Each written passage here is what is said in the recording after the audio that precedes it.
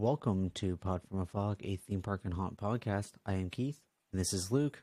Hello, hello. Today we're taking a trip to Amity Island to ride Captain Jake's Amity boat tour.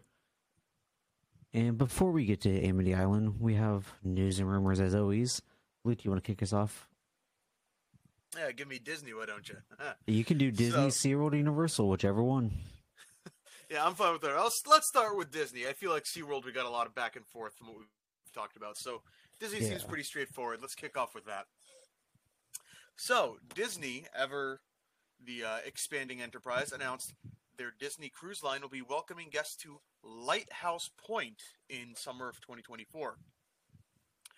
Disney describes this as a one-of-a-kind island destination and will be a unique celebration of Bahamian culture. I believe in the Bahamas they actually call it Bohemian. Bohemian culture brought to life with the quality and serviere of a Disney vacation. The pictures look nice. I think it looks very Moana-y, which I think is a disservice to Moana, but it also, you need more to do on these Disney cruises, because right now they just go to Castaway Cay. I don't know how to pronounce it, however they want, because I've heard it both ways. But you go there, and that's really all you do. Like, you go cruise there, cruise back. Yeah. Pretty much that is your cruises, at least from Florida. At least this gives you a little bit of spice. Maybe get a pick now. Yeah. It's... Looking at these pictures, it does. I'll say it looks pretty. It looks colorful. It does look tropical. But the thing is, it doesn't scream, "Oh, this is the Bahamas." It screams theme park tropical. You know? Yeah. This looks like something that they'd put up at Busch Gardens at Mardi Gras. And never mind the fact that one of these pictures has a guy in a Chris Chan shirt, which is kind of horrifying. I see that.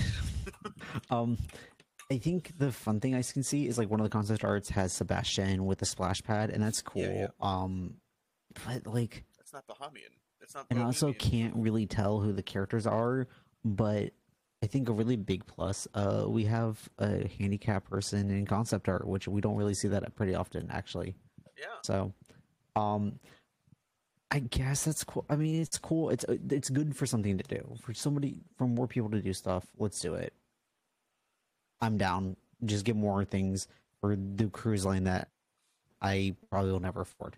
Yeah, me either. If I go on a cruise, probably one of the cheapo ones is going to sink in the middle of the Caribbean. But I digress. Hey.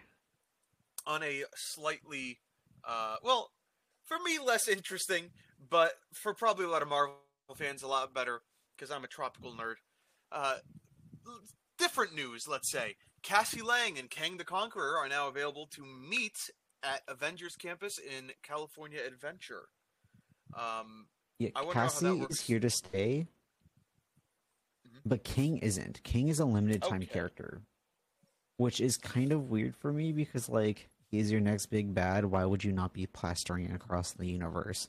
But it's because they don't really have a plan for anything this phase.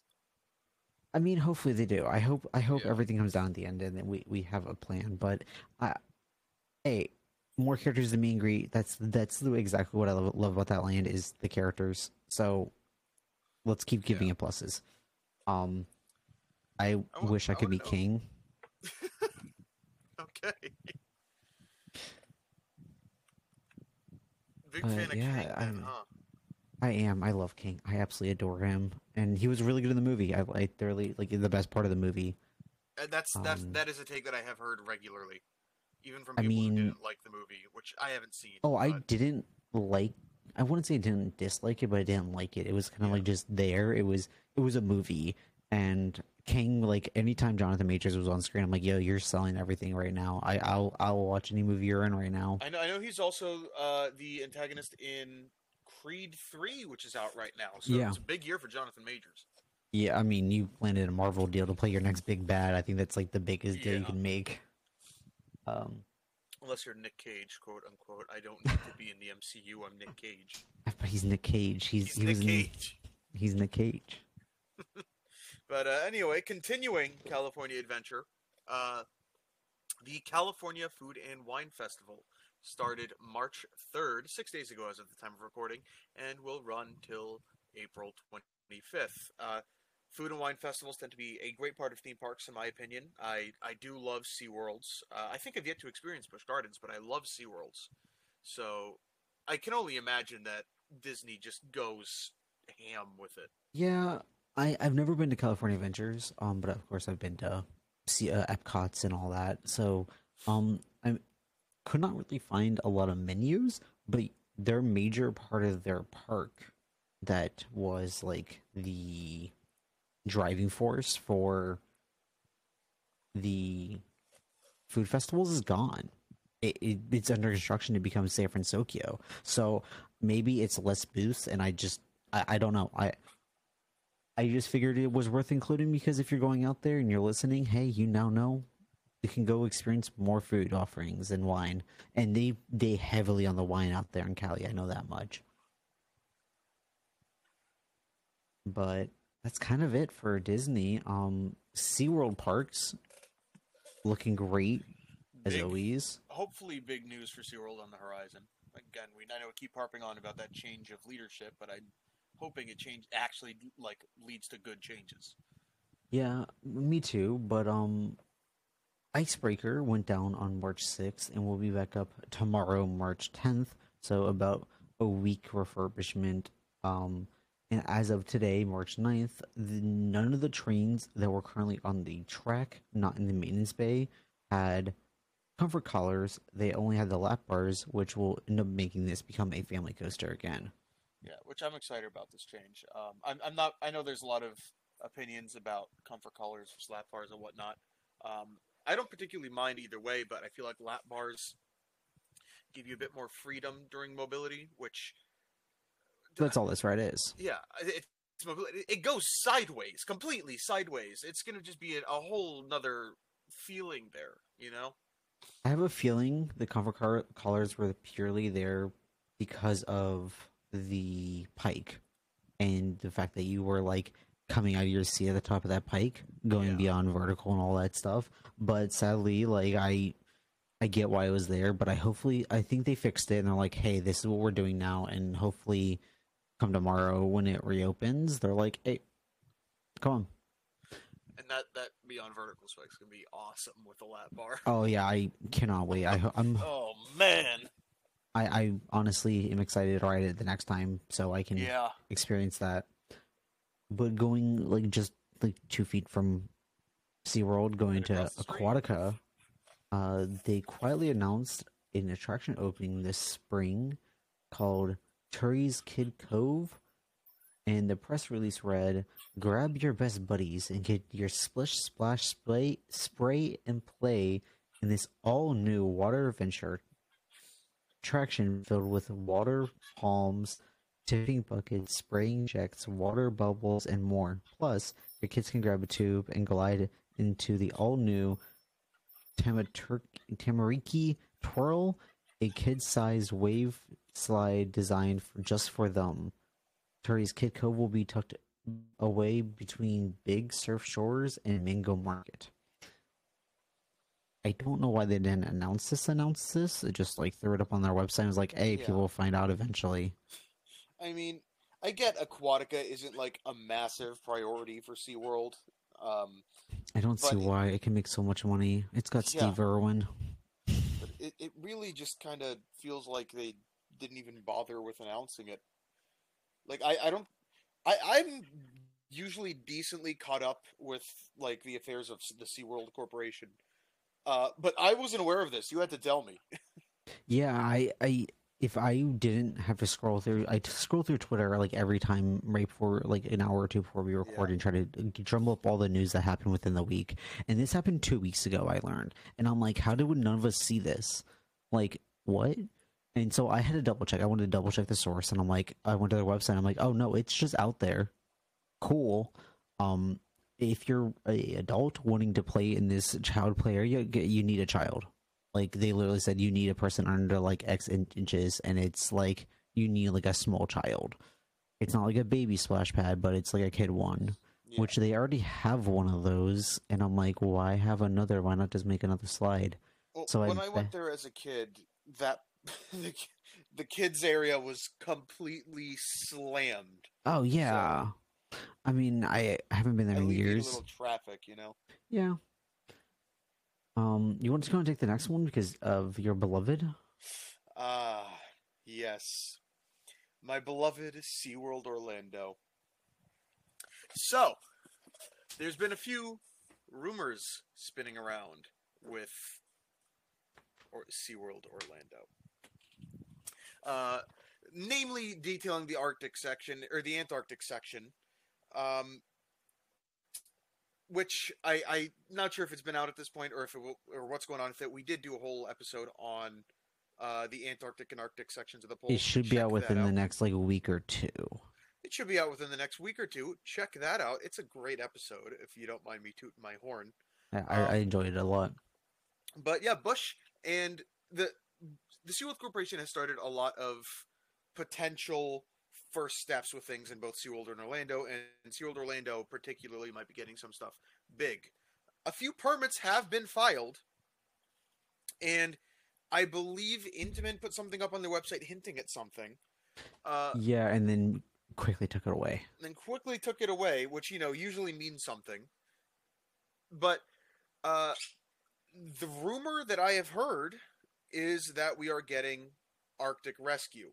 I don't want to say infamous, but the decently popular, theoretically. I don't think it's even open yet. Yeah, but I've seen a lot of people talk about it. A lot of concept arts. It's going to be popular. I hope so. Because it looks like it's good for... It's a family coaster. Yeah, it doesn't even have an opening date yet. No, so it was announced last September. So I'm calling it now. Going to be decently popular. Looks like we're getting something similar in Orlando, if not the exact same thing, because that is an Intamin coaster. I know you had some thoughts about this. I did as well. I'll let you take that away first.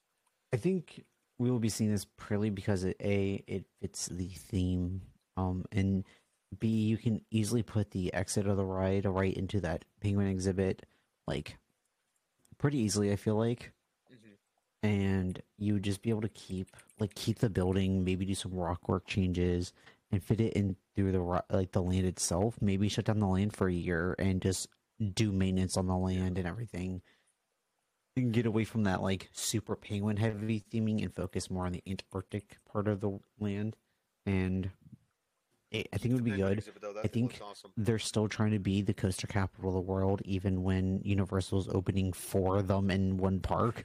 Like, yeah, it's kind of scary seeing that Universal's like rearing their head with that. I had some opinions about this, which we covered beforehand. It's mixed feelings because on one hand, it is a coaster that I'm personally very interested in, which perhaps kind of influences why I think it's going to be a popular coaster. I like my big swooping coasters, you know, and I like Intamin. Who doesn't? Yeah. But on the other hand, I don't like... I think, and I'm not sure if this is a hot take or not, I think that the Coaster Capital of Orlando thing is one of the worst decisions they've made in years. It's a weird think they should have marketing push. What was that? It's a really weird marketing push. It's a weird marketing push. I think they... And this is... I hope this isn't a hot take, because this is what I see a lot on Twitter accounts and whatnot. They really should have buckled down and focused on improving and streamlining the extremely unique SeaWorld experience, rather than just going more coasters, more coasters, more coasters. Because I do like the coasters that we've gotten. Just rides in general. You know, Icebreaker, I like. Infinity Falls, I love. But I don't think they need to pump out more coasters, especially because, and we've touched on this before, everyone complains about this. If there's a storm, which there are a lot of in Orlando, there's nothing to do at SeaWorld. You know what the answer to that is? You can see the beluga whales. You can see the belugas, which one of the best parts of the park. I've said it before, I'll say it again. I love belugas. I love the Wild Arctic. But they're putting a new coaster. If this rumor is true, they are putting a new coaster where they have 2 defunct dark rides, which work perfectly fine in storms unless they get struck by lightning and set on fire, which is not going to happen because they have a million different hired spots in SeaWorld Orlando. But Yeah, Disney thought so too, and then Rise of Resistance got struck by lightning. yeah, but either way, it's a hell of a lot better to be in a dark ride than on a, I don't know, Mako during a thunderstorm. Yeah, Um, I but it's just, I think, why do this? Just fix your dark rides, reopen those, take a little bit of pressure off the other parts of the park, because frankly, Mako or Manta still has a 35 to 40 minute wait time half the time. if not higher, but it also is a really Yeah, bad capacity ride. So yeah. But it's like you need something to take pressure off other parts, have more people things to do. I will say, as a whole, SeaWorld Orlando is generally pretty good with how their rides are spread out. But if there's a storm, no one's doing anything. Get those dark rides up and running. I love dark rides. I know you love dark rides. yeah, And I don't know, I'm rambling here, but it's really, again, I would love to ride Arctic Rescue, either in Orlando or San Diego or both. But not at the expense of those dark rides. They were great dark rides. yeah. It's exciting to see what they're doing. I hope it's not They're just just. doing stuff, you know? I hope it's not just a here we go. We're doing round one of new coasters. I mean, you never know. Like they could be like, "Hey guys, we're gonna get like weird dark rides going, and we're gonna get weird dark rides, or we're not," and they're just gonna double down on this coaster capital of Orlando. I hope they don't, for the love of God, because they specifically said, oh, let's return to 2008 peak attendance. What did they have during 2008? They had like 2 coasters. Yeah, you're right. I think that kind of wraps it up for SeaWorld. Yeah. It's interesting stuff going on there. I definitely think, but Yes. it's again rumors, and then Aquatica was just quietly just did their thing, and Icebreaker is I'm very interested in see Icebreaker and how it rides. It's I'm gonna very interested to ride Icebreaker now. yeah, but we're gonna shift away over to Universal, and I'm gonna let you take this first little couple segments, the first two, because I just have a lot to say, and I kind of want you to get the word out there. Yeah, I'll get a little bit in because I know Keith's got some exciting things that he's very interested in. So you'll have to bear with me for a little bit more, folks. The first, Universal Orlando, not Universal Parks and Resorts Orlando, Universal Destinations and Experiences. Yeah, it's a name change. Together with a big rebranding, recently, sometime in the last 2 or 3 days, they've also done new logos. Most of the logos look fine. We do have opinions about Islands of Adventure. I think we're more or less in agreement on, me and Keith. Yeah, I don't like this new name, man. It's Universal Parks and Resorts. It's punchy. You know what it is. Universal Destinations and Experiences. It sounds like it should be said by an English guy. I think I know why they're doing it, and I like why they're doing it. So I hope why they're doing it is purely to bring the Fresco and the Fresco and the Vegas thing online. So when you come online with those, it's no longer about just the parks and the resorts. It's about the experiences and destinations that you can do at with Universal. Yeah, and I understand. I like the idea. Like I love, and I've mentioned this earlier when we had talked about it must have been the first or second episode when we had talked about the a lot of big theme parks going towards puzzle rooms and whatnot. I love the idea of theme parks pivoting more towards available experiences. Yeah, but and I just think Universal this is doing name that doesn't well. hit as good. No, I don't either. It doesn't roll off the tongue, and I think it sounds weird, but and experience. It sounds like a cruise line. I think we'll get used to it. Just like I got used to Hollywood Studios when it used to be MGM Studios, or and the new logos look. Yeah, that too. I mean, I still call it Downtown Disney pretty often, I still but call it Downtown Disney. For me, I think the biggest thing is I look at it and I'm like, wow, I generally don't get these logo changes. Like Islands has like a red in the center now, and I'm like, what about Islands is red?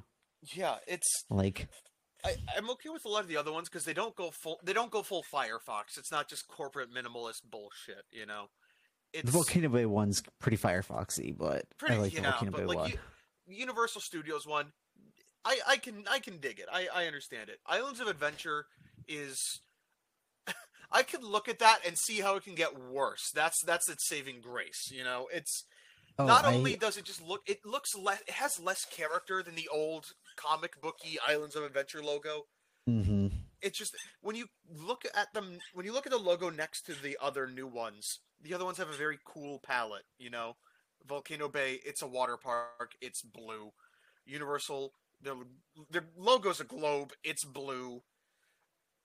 Epic Yeah. Universe looks like the Doctor Who logo, and then Islands of Adventure looks like the sun. It's a ball of magma. Like, what is this? So, Why is it red? It looks like that one Pokemon, that, like Solern or whatever. yeah, I kind of agree with you there, but I don't know. The Islands is so bad, but I think the thing that makes me like I legit hate it is if you look at the studios one, where it says like in Florida it says OR, the South America is cut off, where in the original one it's not. It goes into the state like behind it all, and I'm like, guys, this is your official logo, and it's just cut off. Sorry, South America. I just Universal's decided that you don't exist. and like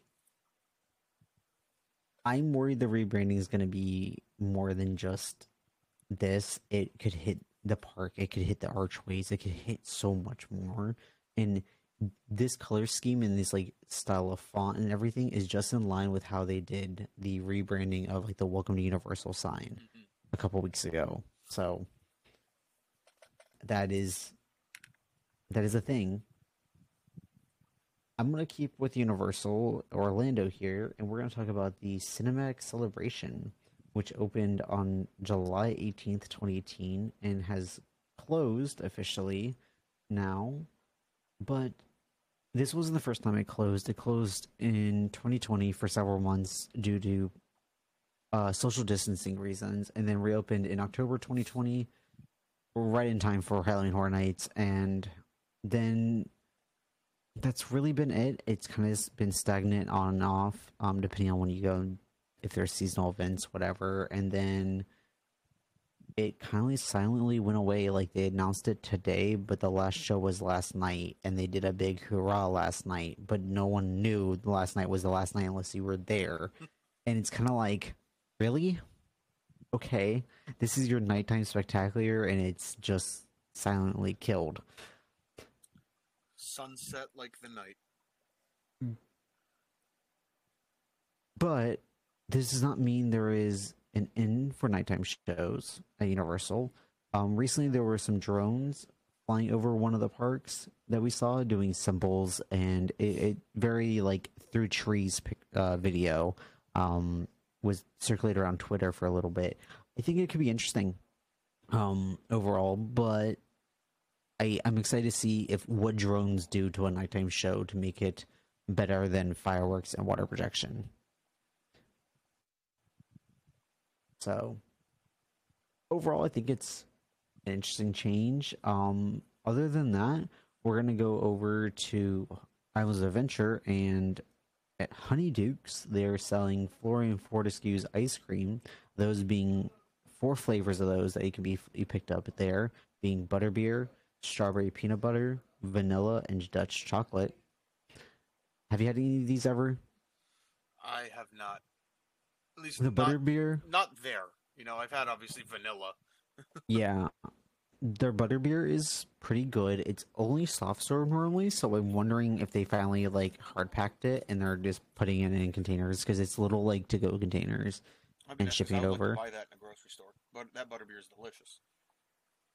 It's all right. It's very I haven't had the ice caramely, cream, which but yeah. the butterbeer itself. Still, in Islands, Hagrid's has reopened from its like 2-week refurbishment period. Its damages have been repaired. It's kind of running just as Hagrid's had. Like all my hopes of them, like maybe touching up stuff. No, they didn't. It's still just the same old park or a ride, not park.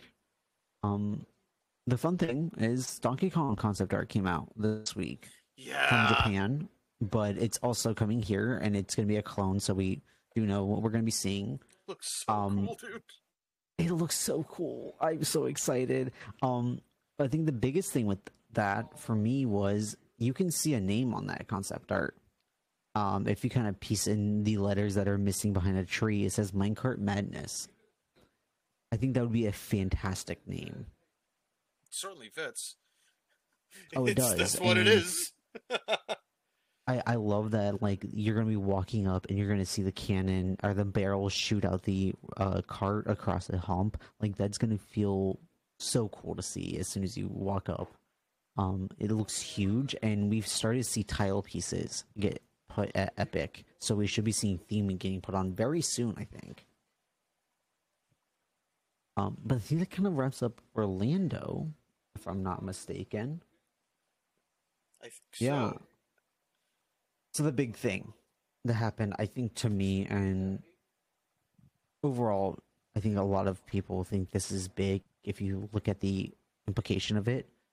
Japan had a very interesting thing debut called the No Limits Parade. It debuted on March 1st, and this parade brought with it characters of Hello Kitty and Dear Darling, the Peanuts, the Despicable Me crew, Sesame Street, the characters of Sing, the Mario Kart characters, and the very first major theme park appearance of Pokemon in a Pokemon float. That is huge. Yeah. Like, absolutely massive. And I don't know if you've seen anything on this at all. I have not. So they have people holding like plushies, almost plushies of Pokemon, like in their hands while dancing. But there's two puppeteers that are puppeteering Aho and Lugia.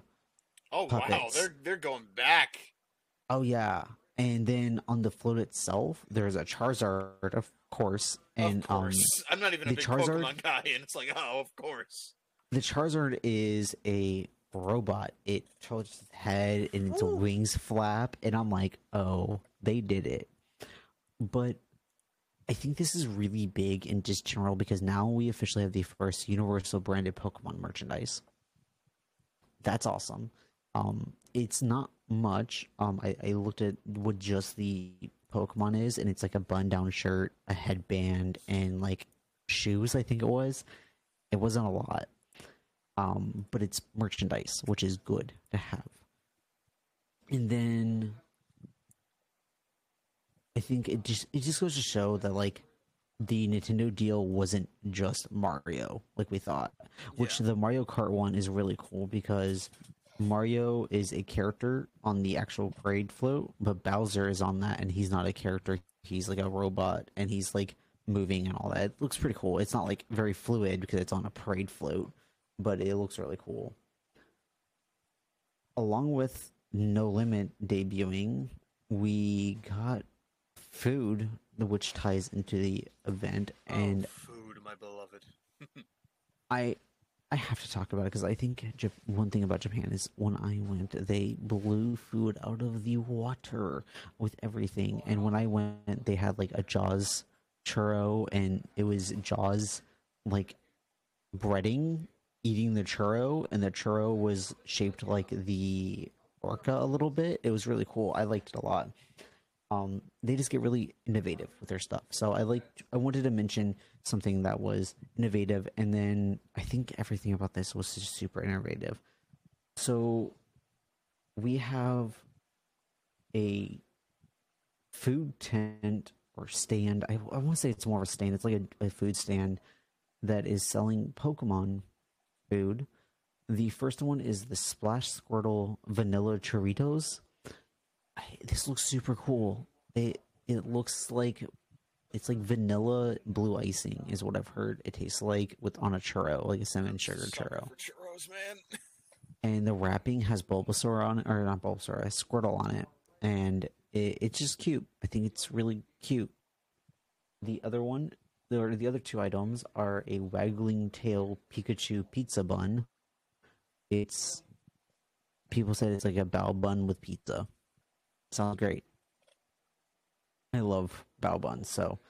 And the other thing is a Bulbasaur cup with a melon so frozen.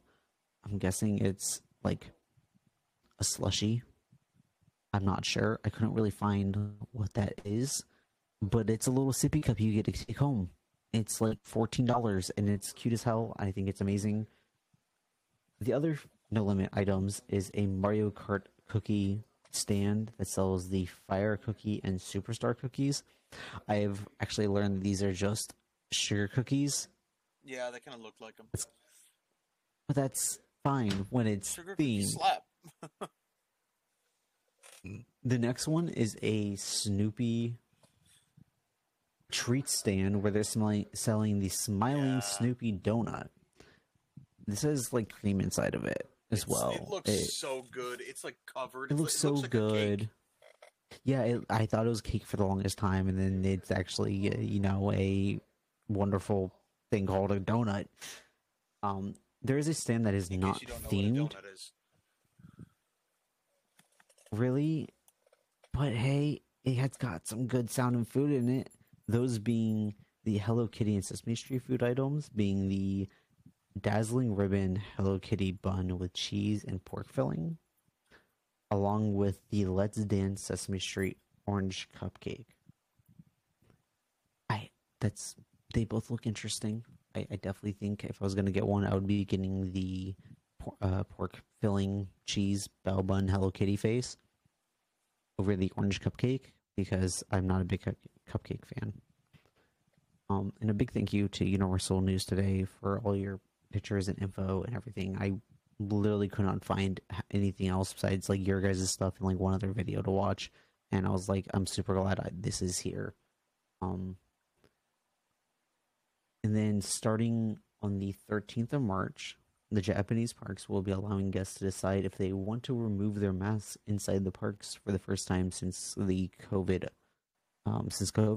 So I think that's kind of big news. Most people tend to wear masks out there as it is, so it's pretty common. But I'm glad that you now have the option if you decide to go to the parks. But I think that's about it. Is there anything else you want to cover within the actual news and rumors area? I think we can jump into the meat and potatoes of this episode. Yeah, so as I said, the main topic is Amity Island, and more specifically, the Jaws the Ride, aka Amity Boat Tours segment of Universal Studios Florida, more specifically, but I have been to Japan.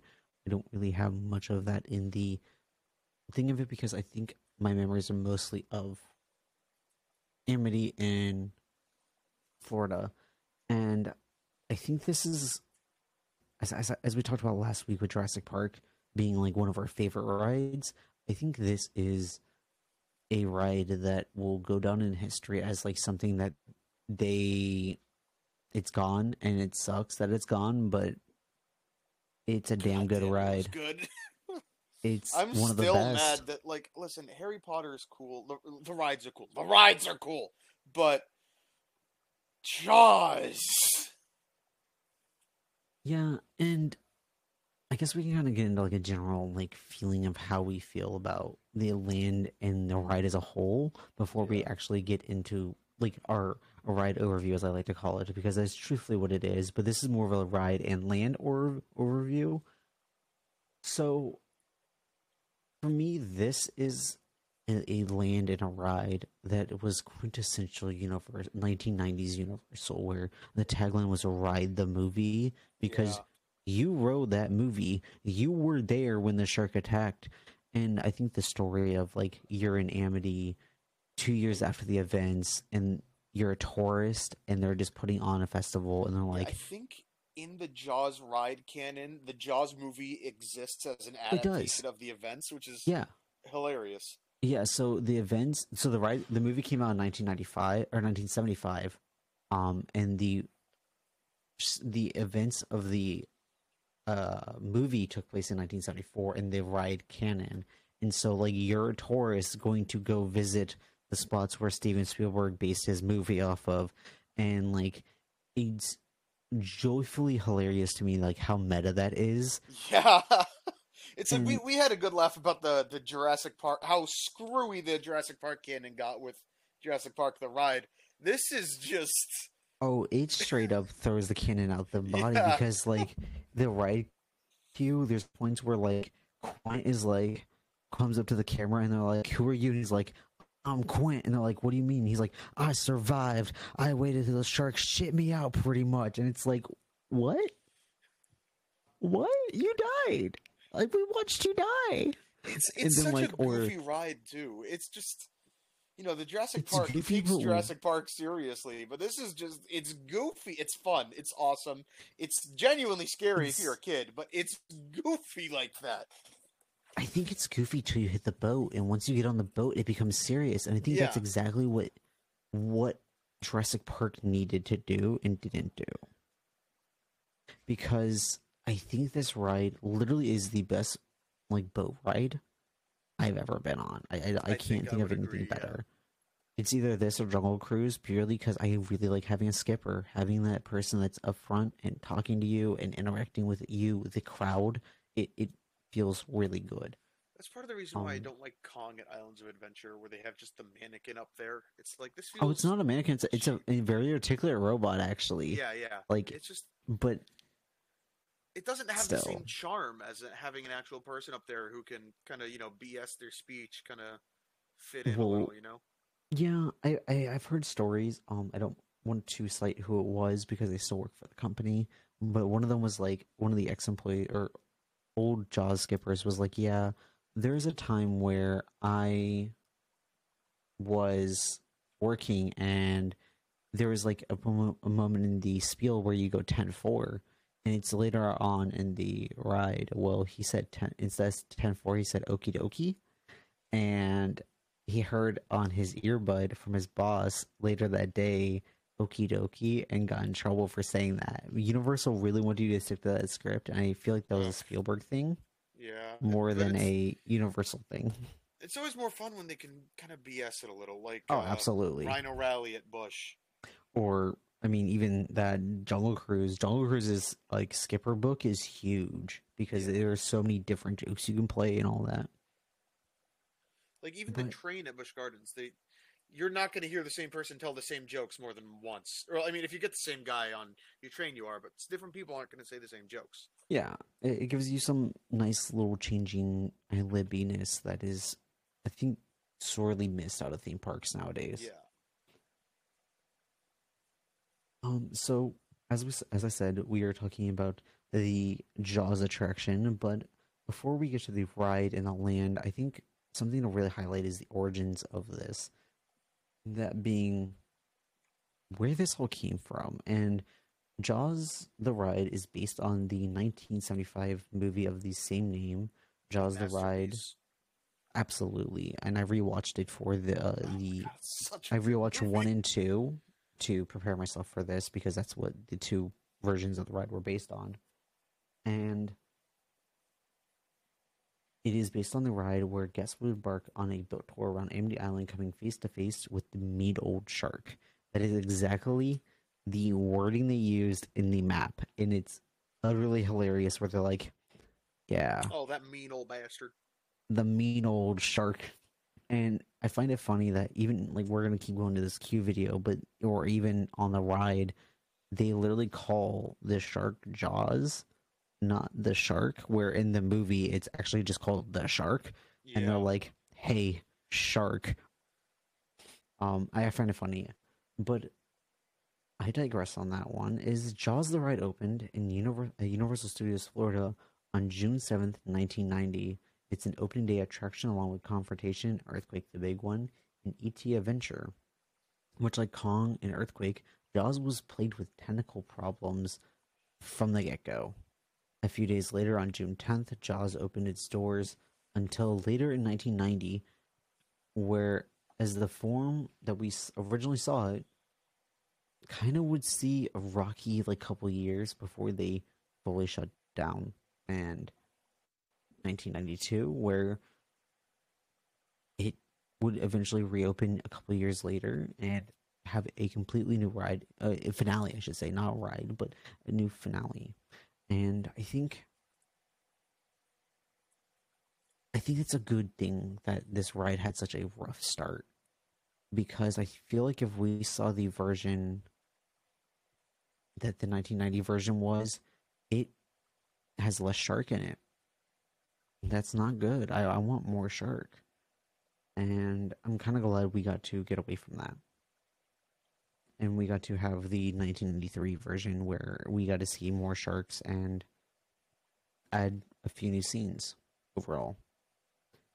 The 1990 version of the ride was designed by Universal Ride and Show Engineering Incorporated, but after that, the 1992 version, they would take apart the ride and bring it to new companies. These new companies would be Eastport International, who would help with the robotic systems, Oceaneering International, which eventually was bought out by Oceaneering International. Who also Intimate Ride Systems were hired. Yes, they did. The Intamin Rides would end up doing the track for it. Regal Marine Industries would be hired for the boats, and the majority of the ride systems would be used for iTech Entertainment, a company Universal still uses to this day for many systems. In 1993, the version most people know, and that me and you know, obviously, because we are not old. I'm not 45 years old, no. Yeah. No, at this day, is opened its doors, and this version made some changes to the finale and opened its doors to overwhelming success. People adored it from the get-go. Because it was awesome. It really was. And I think the origins really just highlight, like, what this ride was and how much work and love went into it because they wanted it to work so bad. There are rumors that Steven Spielberg went on this ride twice and completed it. That's twice more than he completed Jurassic Park, so... Yeah. Well, to be fair, Jaws didn't have a big drop. No, but it had a big shark. Yeah. But, you want to take the next segment of ours? I'll take it. So, Jaws, the ride, and the movie take place in Amity Island, a fictional place in Rhode Island, I believe. Northeast. Americans, you know the place. Now, Amity shared its space with the San Francisco part of Universal Studios Florida. Land itself, obviously, is Amity Island, somewhere in New England. I believe it's Rhode Island specifically. I could be wrong. You actually are. It is off New England's coast. Well, Jaws, take him someone who knows people from Rhode Island. Jaws sounds like something that would happen in Rhode Island. It's the Florida of New England. Fair enough. The land itself is stuck perpetually in a 4th of July celebration, just like the movie. Even during the events of other holidays like Christmas, constantly 4th of July. It's like Groundhog Day for patriots.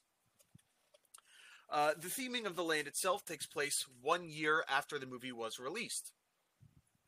Once again, kind of playing off the fact that Jaws happened in this fictional universe, both the shark and the movie.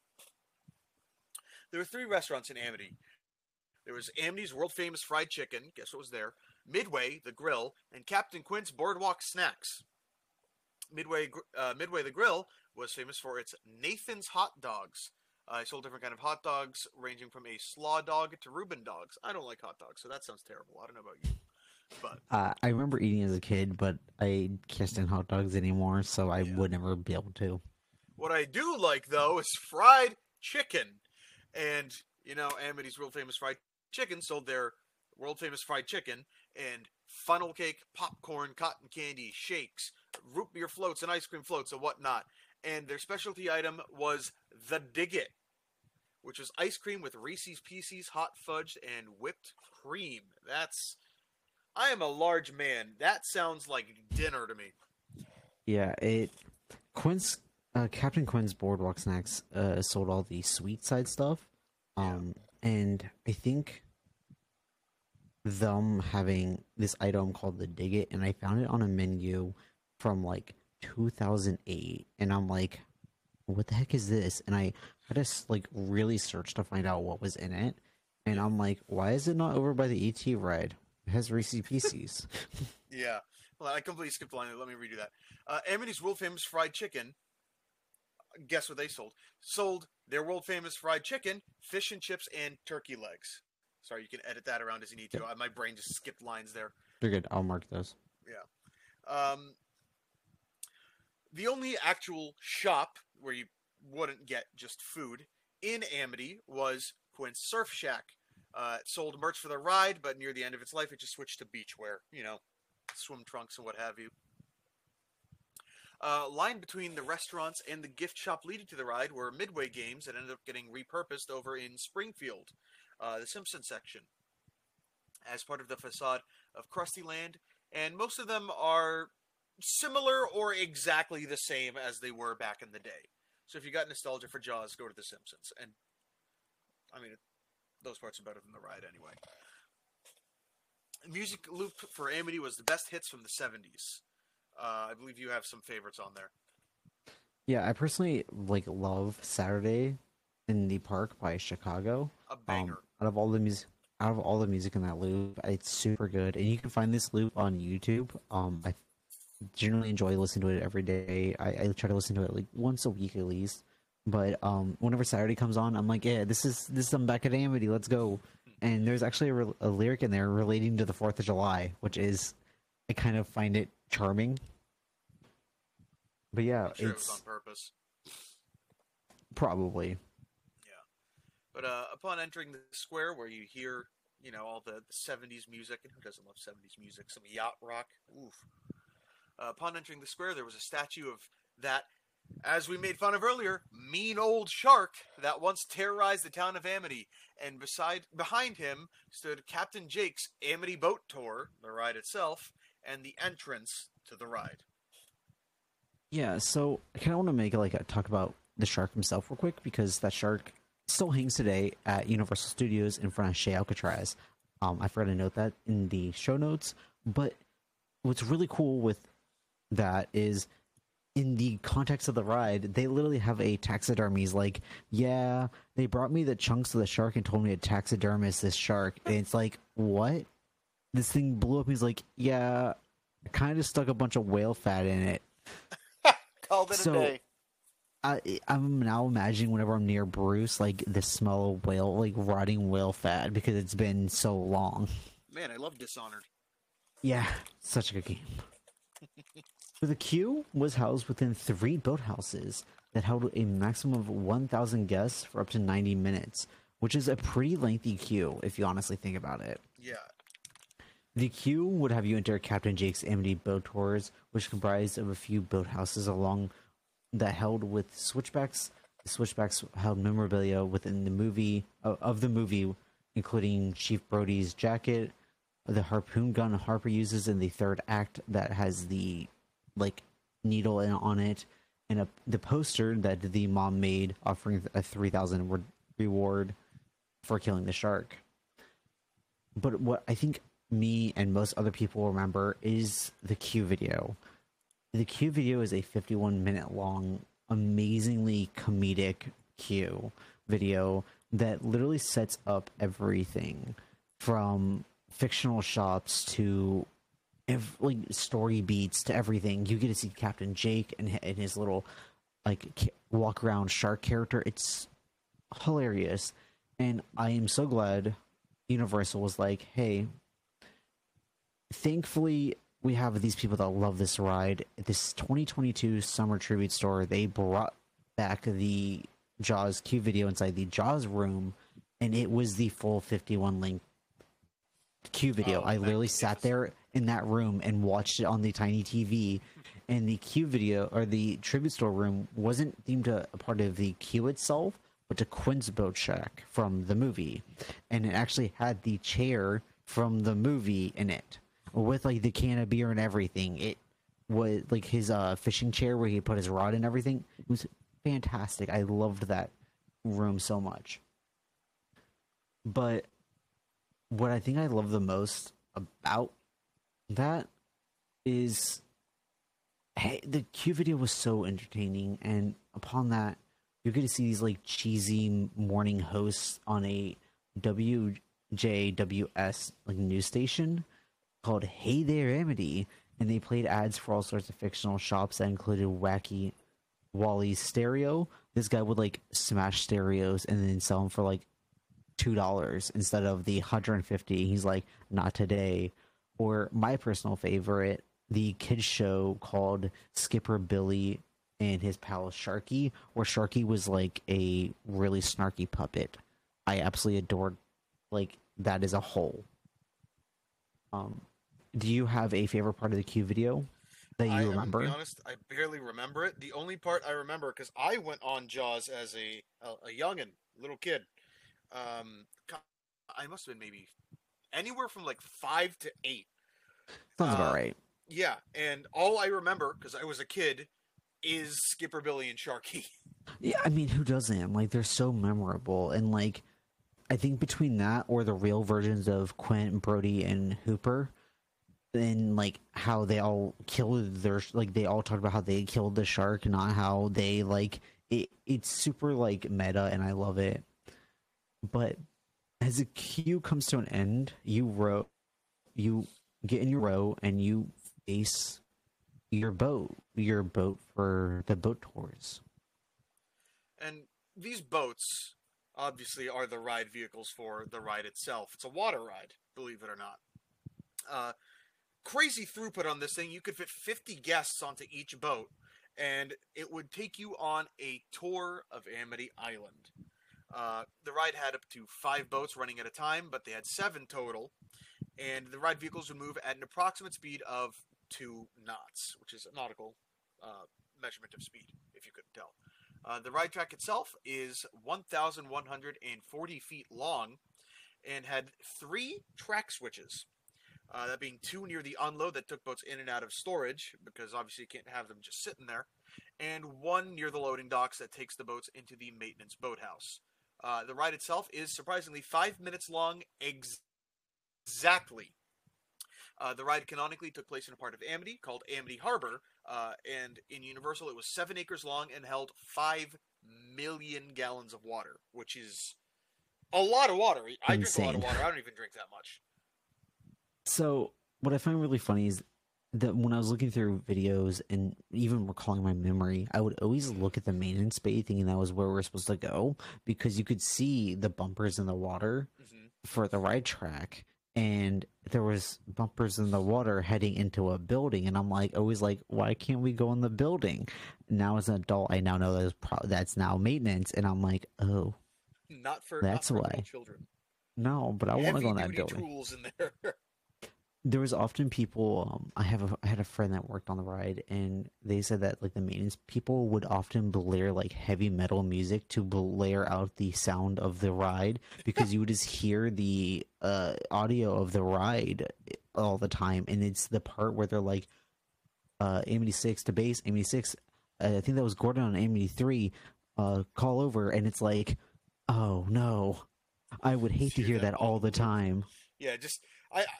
Yeah, I would also probably just blast some, like, Celtic Frost in the maintenance shed if I was them. Yeah, but the ride experience was a great experience overall. As I think we've both said, like, I think this is honestly a ride-defining thing for me. And I think this cemented parts of my love for theme parks as a whole. I loved whole themed attractions and just everything along the lines like that. I love seeing like real animatronics and physical effects more than anything. That's why like my favorite part of Spider-Man is the Hobgoblin scene, because I love the fire that it comes out after it. So I think it's just an excellent ride, and let's dive right into that ride experience. After setting off from load, you're told that you're taking a scenic cruise to visit the actual locations of the shark attacks that occurred in the summer of 1974, which made Amity famous, made because of that movie that was made by Steven Spielberg, and that all the boat tours are protected by a 40mm grenade launcher. The skipper reassures the guests, that they won't have to use them because the last time anyone saw a great white shark was in 1974.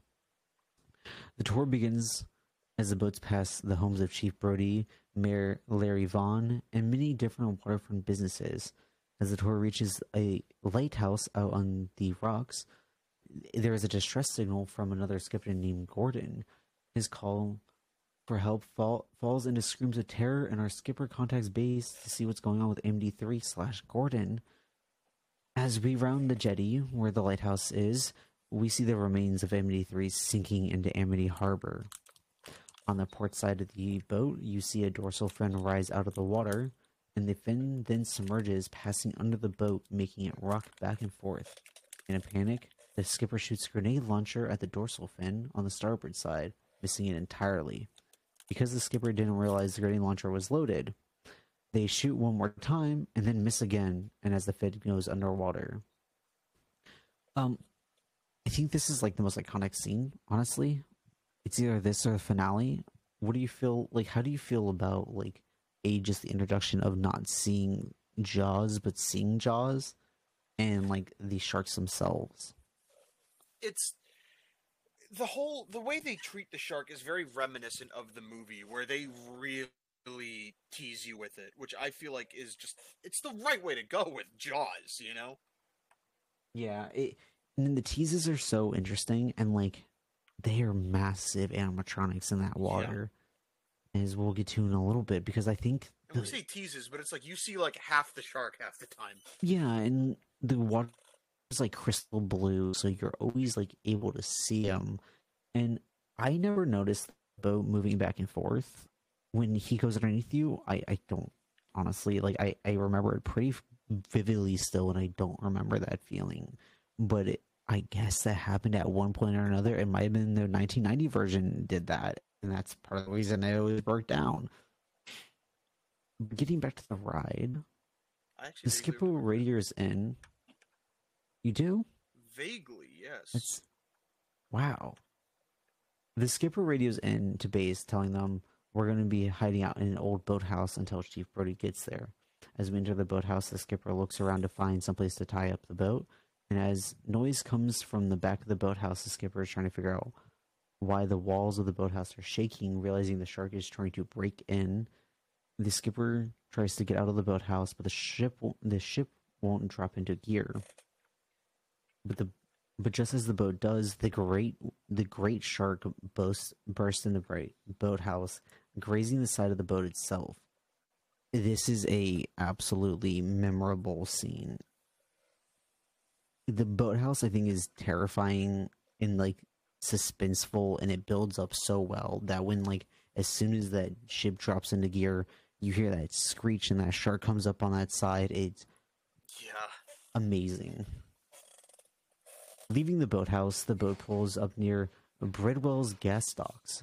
Brody tells you he'll be there in 10 minutes, and the skipper says they will be shark bait in 10 minutes. The skipper rearms themselves with a grenade launcher. A fin appears heading towards the boat dock. The skipper shoots, missing, but hits the gas dock, which erupts into flames. The water now on fire, threatening to engulf the boat. The skipper pushes through the flames, heading towards an old fishing dock. Or fishing pier, sorry. The skipper tells everyone they're going to unload at the old fishing pier that is next to a high voltage barge. Just as we reach the pier, the shark fin reappears, heading right towards us. The shark emerges on the port side, biting down on a submerged power cable, electrocuting itself, a charred corpse. Then of the shark surfaces on the other side of the barge, making one final lunge at the boat. The skipper shoots it one last time, finally hitting and destroying the shark. As you pull in to unload, the skipper tells Brody to call off the Marines, and we are coming home. I think this is a absolutely fantastic finale. From like a boathouse to unload, it is all stakes are ramped up to 10. Yeah. And I actually have a pretty fun fact about those gas docks. You went to Halloween Horror Nights in Halloween Horror Nights 30. Did you end up going through the Texas Chainsaw House? I don't believe I did. Okay, well, in the facade was the gas station of Texas Chainsaw. Okay. And the gas pumps out front were the exact ones used every single day to spew fire in the air in the Jaws ride. Along with that, the gas lines that are connected to the dragon on top of Gringotts is the same exact gas lines that would use for the ride. I think Very, it's very economical they are at Universal. yeah, and I love that. Like, Yeah. I was taking the unmasking tour, and during Halloween Horror Nights 30, and my tour guide was like, "Anybody here a fan of Jaws before we go on the ride?" And I was, I guess, the only soul in my group that ever rode that ride, and I raised my hand. He goes, "Okay, prepare the tear ducts," and I went, "Why?" "We're going to Texas Chainsaw Massacre," and we walk in. He goes, "Touch those," and I touched them, and he's like, "You just touched a part of the ride." I went, "What? You're joking." It's super cool. Man, that's the good thing about Universal. They just put all these Easter eggs to their older rides and Absolutely. literally everything. They do. Always. But onto the ride itself again, because we digress, but there's so much to digress about this ride. The shark itself is seen 7 times throughout the ride, 5 on the port and 2 on the starboard. If you don't know what that means, you're not a real sailor. Go back to boat school. Originally, when the shark's fins would appear and move back and forth, imitating swimming motion, but that was disabled eventually because it would knock the shark off track. Much like the Jaws movie itself, a lot of issues with the shark animatronics. They don't tend to like water. No, they don't. The animatronics would move through the water at speeds of up to 20 feet per second, which is a lot, and thrust with the power equal to that of a Boeing 737 at takeoff, which are powerful animatronics, especially for the 90s. Yeah, and like I couldn't figure out if they were talking about the 90s version or the 2000 or the 1993 version. Either way, but it doesn't matter. That's a 3-year difference. No matter what you're talking about, that is insane. And like there are pictures with the like water like gutted out, and it's just the trenches with the sharks you can find online, and it is terrifying how like huge those sharks are, honestly. And I never got to see a picture of the boathouse one, but I would love to see that. If anyone's got one out there and you're happy to be listening to this small ass podcast, send it to Keith's way. Send it Keith's way. Because like that thing came out like with energy. So yeah. But Jaws the Ride was always used for something during Halloween Horror Nights, it felt like, especially in the early days. I have some really interesting examples of what it was used for in the beginning and during the middle. It got used a lot, honestly, during Halloween Horror Nights. But the one that I want to kind of note on first was the Bloody Waters version of the ride, which was during Halloween Horror Nights 10, where Jaws the Ride got turned into Bloody Waters. The description on the map reads, "The great white shark is the least of your worries on this boat trip." There's not really much known about it. I found one single video where Jack the Clown was in the boathouse scene, and he kills a man with a hook in a raincoat, very similar to the Killer and I Know What You Did Last Summer, and then sprays the riders with water, like just grabs like there's a bucket of water, and he grabs like a hose and sprays them with water. But other than that, the ride seems pretty normal. But again, I'm using early 2000s night vision camera footage, and it's not the greatest, and I'm so glad we have good cameras now.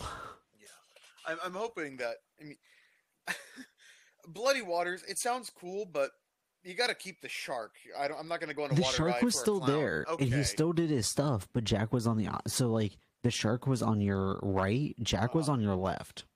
Yes. But and it's this kind of... God, it would be so cool to see that ride at night still, though. Yeah, it's very pretty at night. And something I actually did not mention in the Horror Nights segment area, and I actually just remember off the top of my head, in the Amity Island area or on the ride somewhere within the land, Boris Schuster, the private detective, he actually has a reference to his vacation home there. So that was nice to know. But Halloween Horror Nights' extended queue was often used for a house, where in the original 2, Halloween Horror Nights, one being the original Fright Nights, and then in Halloween Horror Nights 2, it was Dungeons of Terror, and then Dungeons of Terror are retold at Halloween Horror Nights 1 and at 2, and then in Halloween Horror Nights Sweet 16, it was retold. So the original was just Dungeon of Terror at 1 and 2, and then at the Carnival Carnage, which is 17, it was used for Friday the 13th, Camp of Blood.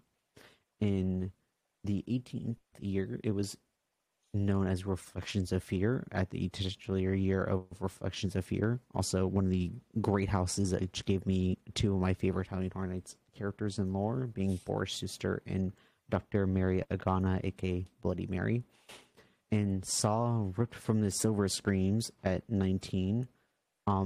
The Rip from Silver Screens year was super good, and the Saw House was not memorable.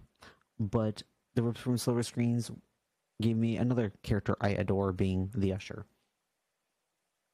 But that's kind of really what it's all been used for, and you can ride this still, just not here in Florida.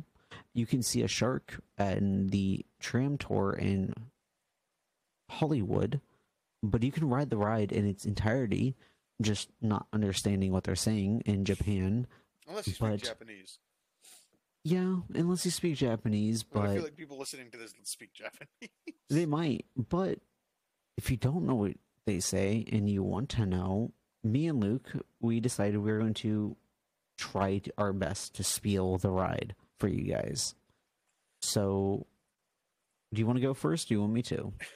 Oh, I will ham it the hell up. So it's up to you. Go ahead and flip a coin. Let's say you go first. All right, let's go. And I believe you have sound effects. This is base. You're cleared for departure, Amity 6. Have a good trip. 10-4. Oops. 10-4. Well, time to start our voyage. Wave goodbye to the happy landlubbers. Wave goodbye, kids. And we're off. Well, good afternoon, everybody, and welcome aboard Captain Jake's Amity Boat Tours. The best and only scenic cruise on the island. My name is Luke, and I'll be your skipper today as we visit the actual spots where, back in 1974, that bad old shark, Oz. Oops. Oopsies. Oh, man, this guy's not having a good day. Amity 6 to base, did you copy that transmission? It sounded like Gordon on Amity 3. He can't be too far away. He was headed back in.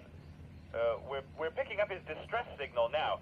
Keep an eye out for him. I'll call Chief Brody. Base clear. I can't believe this. What happened? Amity 6 to base. Amity 3 is sinking out by the lighthouse, and I don't see any survivors. I don't know what could have done this, except a shark? Amity 6, repeat that? Shark! The biggest one I ever... Oh my gosh! Oh my gosh! Oh my gosh! He's going under the boat. Base, what should we do? Try the grenade launcher. Over. These things are loaded? Bangs! Two! Missed again. Okay, come on, let's get out of here. This is Amity 6. Tell Chief Brody we're gonna wait in the boathouse until he gets here, okay? Hello? Is anyone, here? Did you hear something?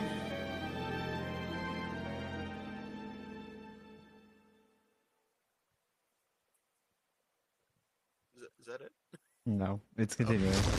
Oh, that's Tim! We gotta go! Oh, no! It won't drop into gear. It won't drop it. Oh, come on, man! This isn't funny! Come on! I got it! Hang out! We're right out of here! Okay. Look out! Watch out! No!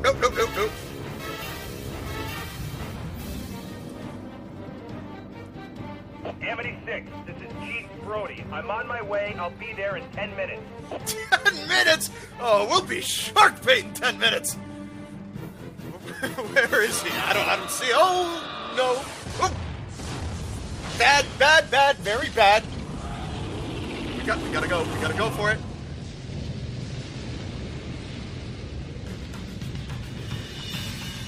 Yes. Okay, we made it. Okay. Hang on, everybody. We should be okay. We're gonna try and get off at that old fishing dock over there. We'll unload one row at a time. Safety first, and watch that high voltage barge. Please stay seated with your arms inside the boat, and I think we can. Oh, God. Look!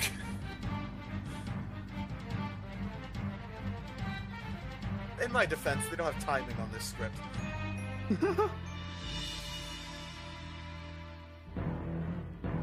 Oh no! Look! Eat this! Wait. Eat this! Hey! There we go. Woo! That boy, that thing is disgusting. We really roasted him.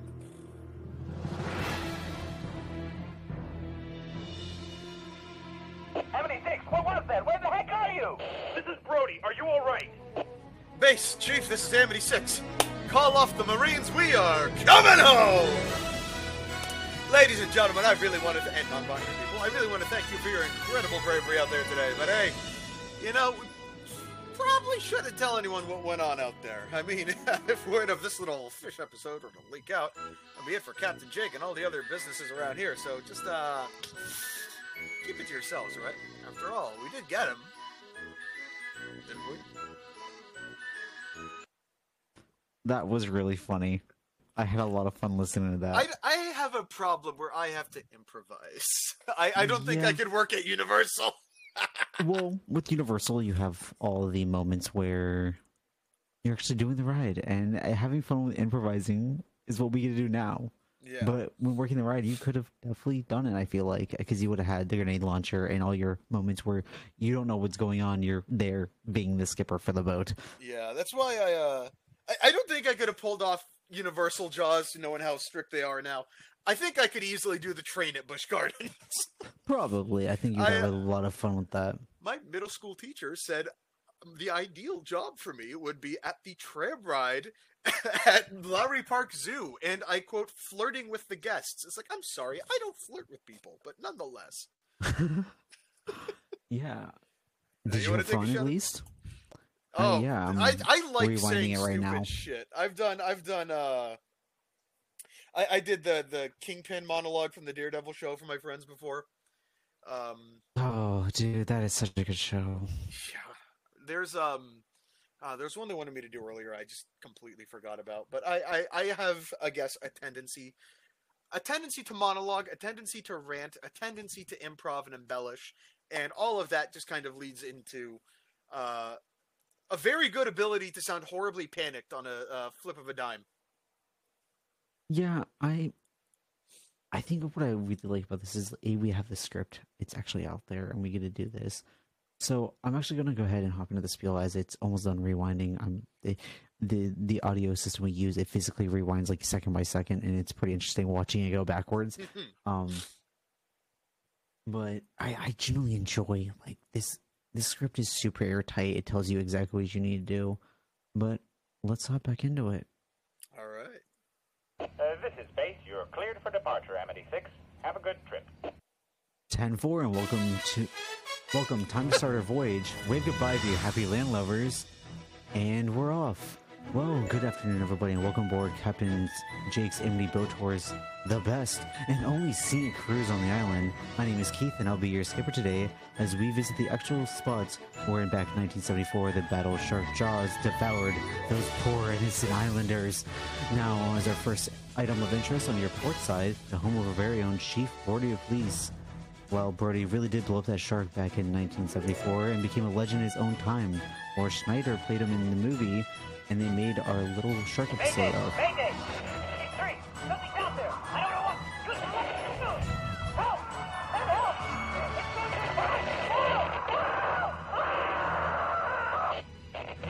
Help! Amity 6 to base. Did you copy that transmission? It sounded like Gordon 3 on Amity 3. 10-4, we copied. He can't be too far away. He was headed back in. We're picking up his distress signal now.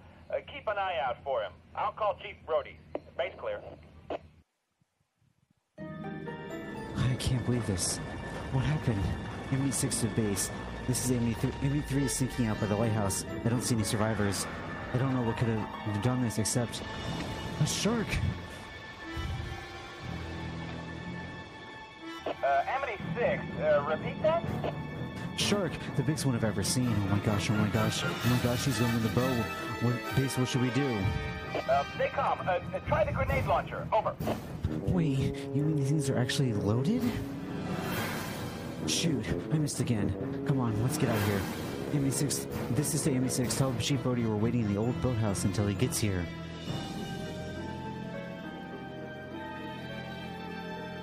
Hello? Is anyone here? Did you hear something?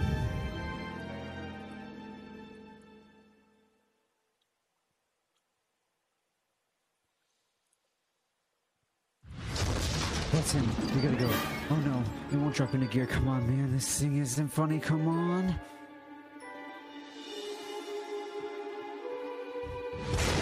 I got it. Come on. Hang on, we're getting out of here.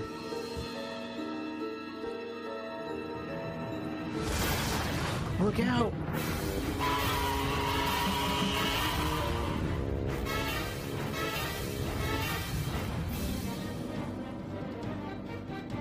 Amity 6, this is Chief Brody. I'm on my way. I'll be there in 10 minutes.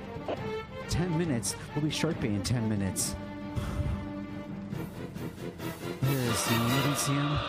Oh no.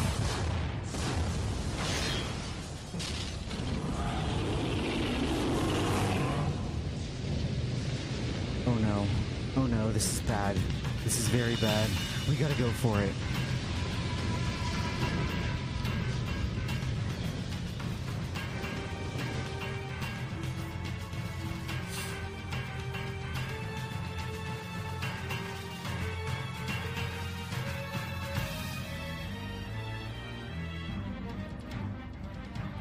Yes, we may now. Hang on, everybody. We should be okay. We're going to try and get you off the old fishing dock. We'll unload one road at a time, and watch out for the high voltage barge. Please stay seated with your arms inside the boat. I think we can. Oh no, look.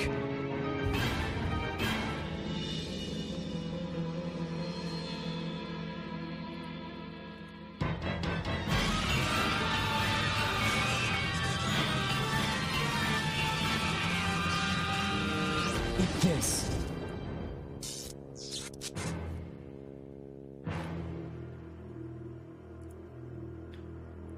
Ooh, that thing really is disgusting. We really roasted him. Amity 6, what was that? Where the heck are you? This is Brody. Are you all right? Base Chief, this is Amity 6. Call the Marines. We are coming home. Ladies and gentlemen, I really want to thank you today for the incredible bravery out there today. But hey, we probably shouldn't tell anyone about what we're on out there. I mean, if word would get out with this little fish episode, it would leak out, and, well, that would be it for Captain Jake and all the other businesses around here. So just keep it to yourselves, alright? And after this, we did get them, after all, didn't we? I love this ride. It's so good. And this spiel is, again, just like airtight and perfect and punchy and great. Well, I think that honestly brings us to the end of our show. Well, quick update that I actually just found on Twitter less than 10 seconds ago. Mm-hmm. As of tonight, March 9th, 2023, there is photographic evidence of fireworks going off at SeaWorld. Rumor has it that they are testing for Ignite already, their big summer and early fireworks show for the night. So, awesome. We'll be seeing that soon. That's going to be awesome. I'm very excited for that. Well, as always, we had a great time. I always have fun. Oh, yeah. And this episode was a really a work of love because I put a lot of love into this episode, and I'm very excited to everyone to listen. This has been Keith's passion project for 2-3 weeks now. Yeah, it really has been. I tried to figure out as much as I could. I read a few books. I read it was the Amity Boat Tours book, where it's all about the making the ride from inception to conception to everything along the line. It was super interesting to read. A very wonderful book. I will be linking like a lot of my sources in the description for this episode, as I did do a lot of research overall. But I think that's really it. As always, you can find me at demigod791 on Twitter and on Instagram and the like. And if you want to find the show, you can find the show at Pod from the Fog on Twitter. And I think that will be it. I will catch you guys next time, and hopefully without a shark. See y'all on the flip side.